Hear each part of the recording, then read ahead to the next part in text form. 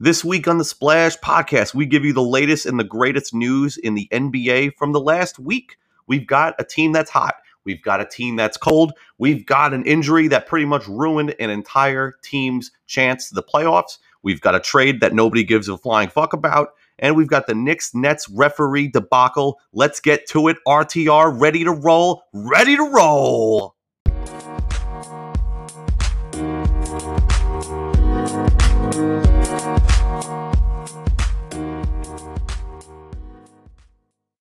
My red-hot team of the week is the Portland Trail Blazers. I don't know if anybody saw that game Tuesday against the Pelicans, but it was fantastic.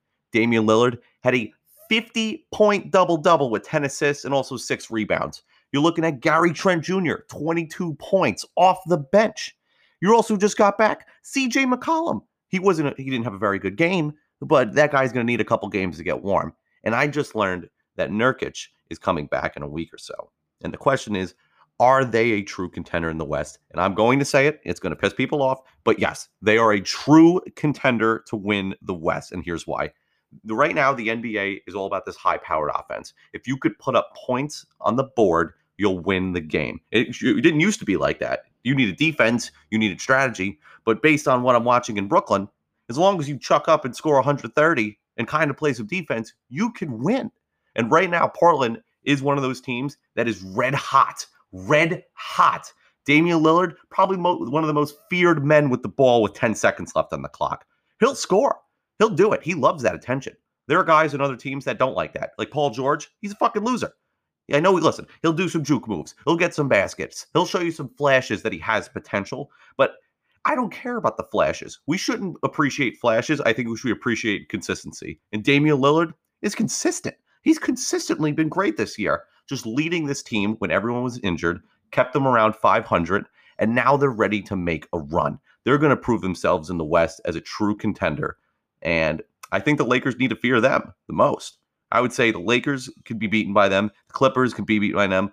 I don't know if the Portland Trail Blazers could beat the Jazz. That's the only team. The Jazz play a special type of offense and defense where they actually play team basketball. I'll say that. They really play it. Every guy on that team contributes. I don't see games where people break out. Maybe once in a while, Gobert will break out for 30 or 40, and maybe Donovan Mitchell will break out for 30 or 40. But it's really like a clear spread team. Like all the points are spread out and everyone's contributing. So I don't know if Portland could beat a team like Utah, and I think that's a team they shouldn't be aiming for.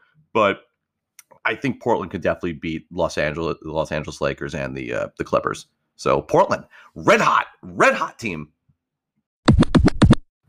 My cold team of the week is the Philadelphia 76ers. Cold. That team is going on a slide right now without Joel Embiid. For those who don't know, Joel Embiid, after getting COVID from the barber and coming back for his first game, went down with a really bad knee injury. And you know what? Right now on paper, it doesn't say it's bad, but anytime a big man hurts anything below their waist, it's a big deal.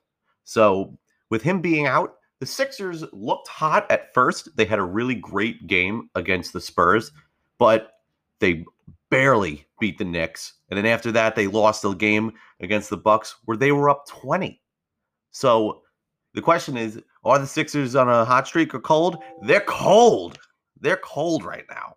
I think they're going to need some life or something new as far as the big man position goes. I know Dwight Howard has been playing well. He's cleaning up the boards. He's putting in baskets, but he cannot fill the Joel Embiid position. Joel Embiid is not just a center. He is the centerpiece of the entire team. They run everything through him because he's just a beast. He's our modern day. Here it comes. Here's our modern day Hakeem Olajuwon making moves in the post. He's turning. He's juking. He's doing shimmies. He brings energy. He wants to win. I'm not saying that the other players don't want to win. I know Tobias Harris, who's been overlooked by the entire league, has been playing really well. Definitely averaging over 20. He's definitely averaging a bunch of rebounds and assists. He's making an impact, but he's not a true leader. Ben Simmons should be that leader right now, but unfortunately, he's not there. He doesn't break 15 points a game, to my understanding. Sure, he's getting assists, but you need someone who's going to go out there with the flag, with that Sixers flag, and run out of the gate and show them that confidence that the team needs. So right now, Sixers, cold. Oh, you hate to see it. I don't know if anybody saw, but Steph Curry went down Wednesday night with a really, really bad looking tailbone injury. And just to give you kind of a background of how it happened, the shot clock was winding down. Curry had the ball around the 3-point line. He had a couple defenders on him. He runs away to try to shoot it, and he puts up the shot, but he falls out of bounds and just lands really, really awkwardly on his back. And you could see him like whimpering when he gets up and like holding it with his hand, and it just didn't look good. And now, with that being said, I pretty much think the Warriors are finished for the season. I don't know why they would try to make a push. I think, give your younger guys some minutes, let them get some experience playing some better players in the NBA, and let them learn a little bit. I don't think trying to squeak into the 8th seed is going to help anybody. I don't think they could beat any team in the top 8 right now in a 7-game series. No chance at least without Curry. And you could argue, look, they have Draymond. He's not going to change shit. The guy he gets 10 rebounds, 10 assists, but you got to put points on the board. We're in a league where points matter. Maybe 20 years ago when everybody was playing slow ball, defense, and whatever BS, he would have been great then. But right now, this is a high scoring league. And if you don't have shooters that can put up points every single night, you're screwed. You're absolutely screwed. So Golden State, Steph Curry, one of my favorite players, really upset. Actually drafted him this year with the first pick in my fantasy league. I hope you get better, not just because I need you for the championship in my league, but just wanted to see you get another run for a championship. I don't know what Klay's status is, but I know he's not playing this season. And I would just love to see Curry, Draymond, and Klay go for it again. Let them try again. I think they could still do it, but they're going to have to add another piece. I think maybe a small forward, or maybe if Wiseman could really step up and be more of an impactful center each night, they could really make a run. But for right now, I hate to say it, I'm sorry, Golden State, but your season is over. Let Steph get the rest of the season off to fix his back, because that's a very serious injury. And, just look towards the future. Give your younger guys minutes. Let Wiseman play a little bit. Let Kelly Oubre get consistent. I know that he has his games, but he's not consistent. He chucks up shots from the corner, and if they're dropping, great. If they miss, he's just going to continue to miss. He reminds me a lot of, he's like a glorified J.R. Smith. You just throw that guy in, and he's going to shoot threes, and if they're dropping, they're really dropping. And if they're missing, then he's really cold as shit. So, Golden State, sorry for the season. Moving forward, I think you guys should look into finding another piece for next season, so that you guys can make a push for the championship. So, yeah, sorry, Golden State. I'm not sure why this matters, or why anybody gives a fuck about this PJ Tucker from Houston, but he's just been traded to the Bucks. Right now, just to give you the trade outline, Houston gave away PJ Tucker, Kurucs, and a 2022 first round pick. And in return, they got DJ Augustin, DJ Wilson, and a 2023 first round pick. And now the question is, who are the winners and who are the losers? And I'll tell you right now, both teams are fucking losers, because PJ Tucker is a piece of shit. He's not a playmaker. He is not a game changer. And I don't understand why. All the analysts and all the news that pop up on my phone is PJ Tucker. Where is he going to go? PJ Tucker is going to go here. He's going to go up my ass. He's going to kiss my dick. He doesn't matter. Listen, he's not a star. He's not a role player. Quite honestly, he's just a guy on the bench who can kind of splash threes when you need them. I don't give a crap about him. I honestly think DJ Augustin is better than him. So the question is, who won the trade?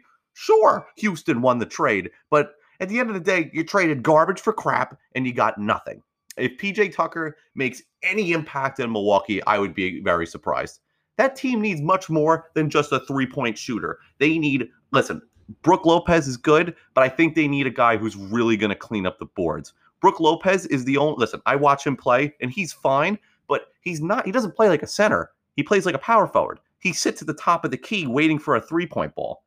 That's not what centers do. Centers are down low, post up. Give me a layup. Give me a rebound.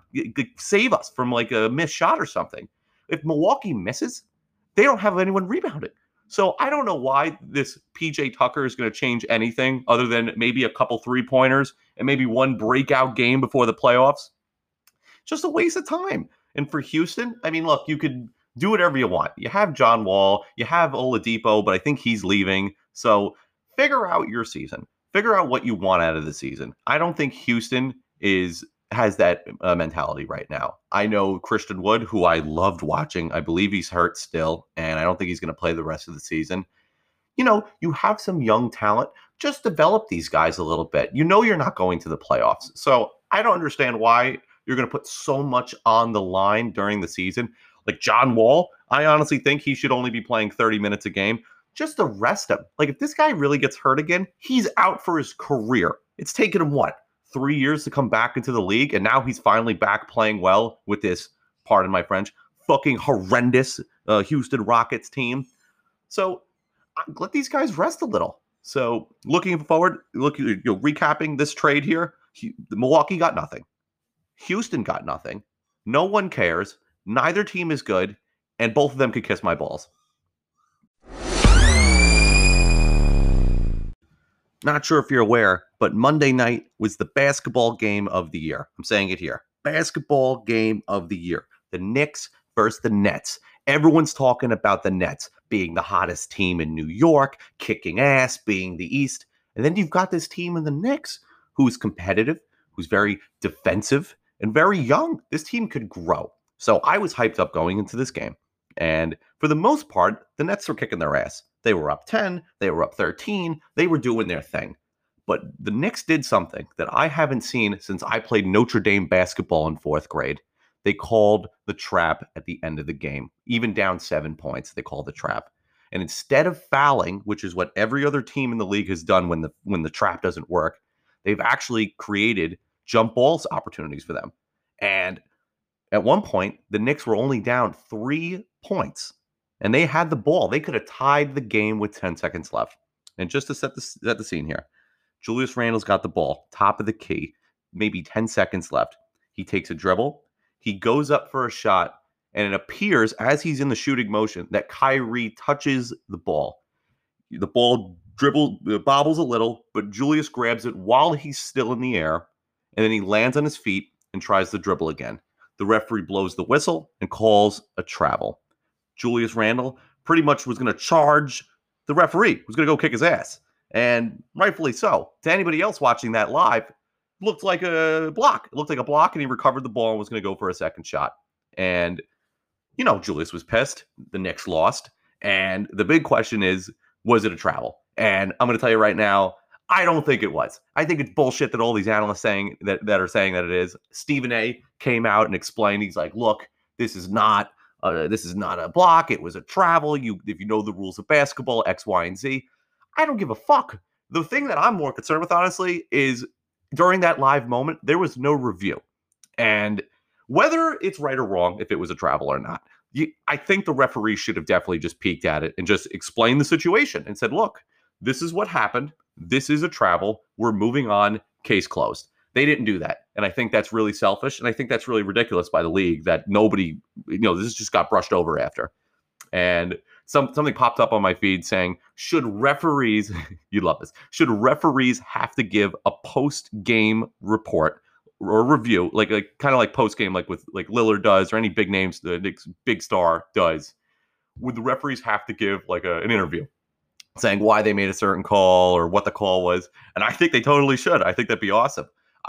Especially if there was a controversial finish like that, I would love to hear I don't know what the referees' names are, but I'd love to hear them come out and say, yeah, it was a travel and this is what happened and this was the call and that's why we made it.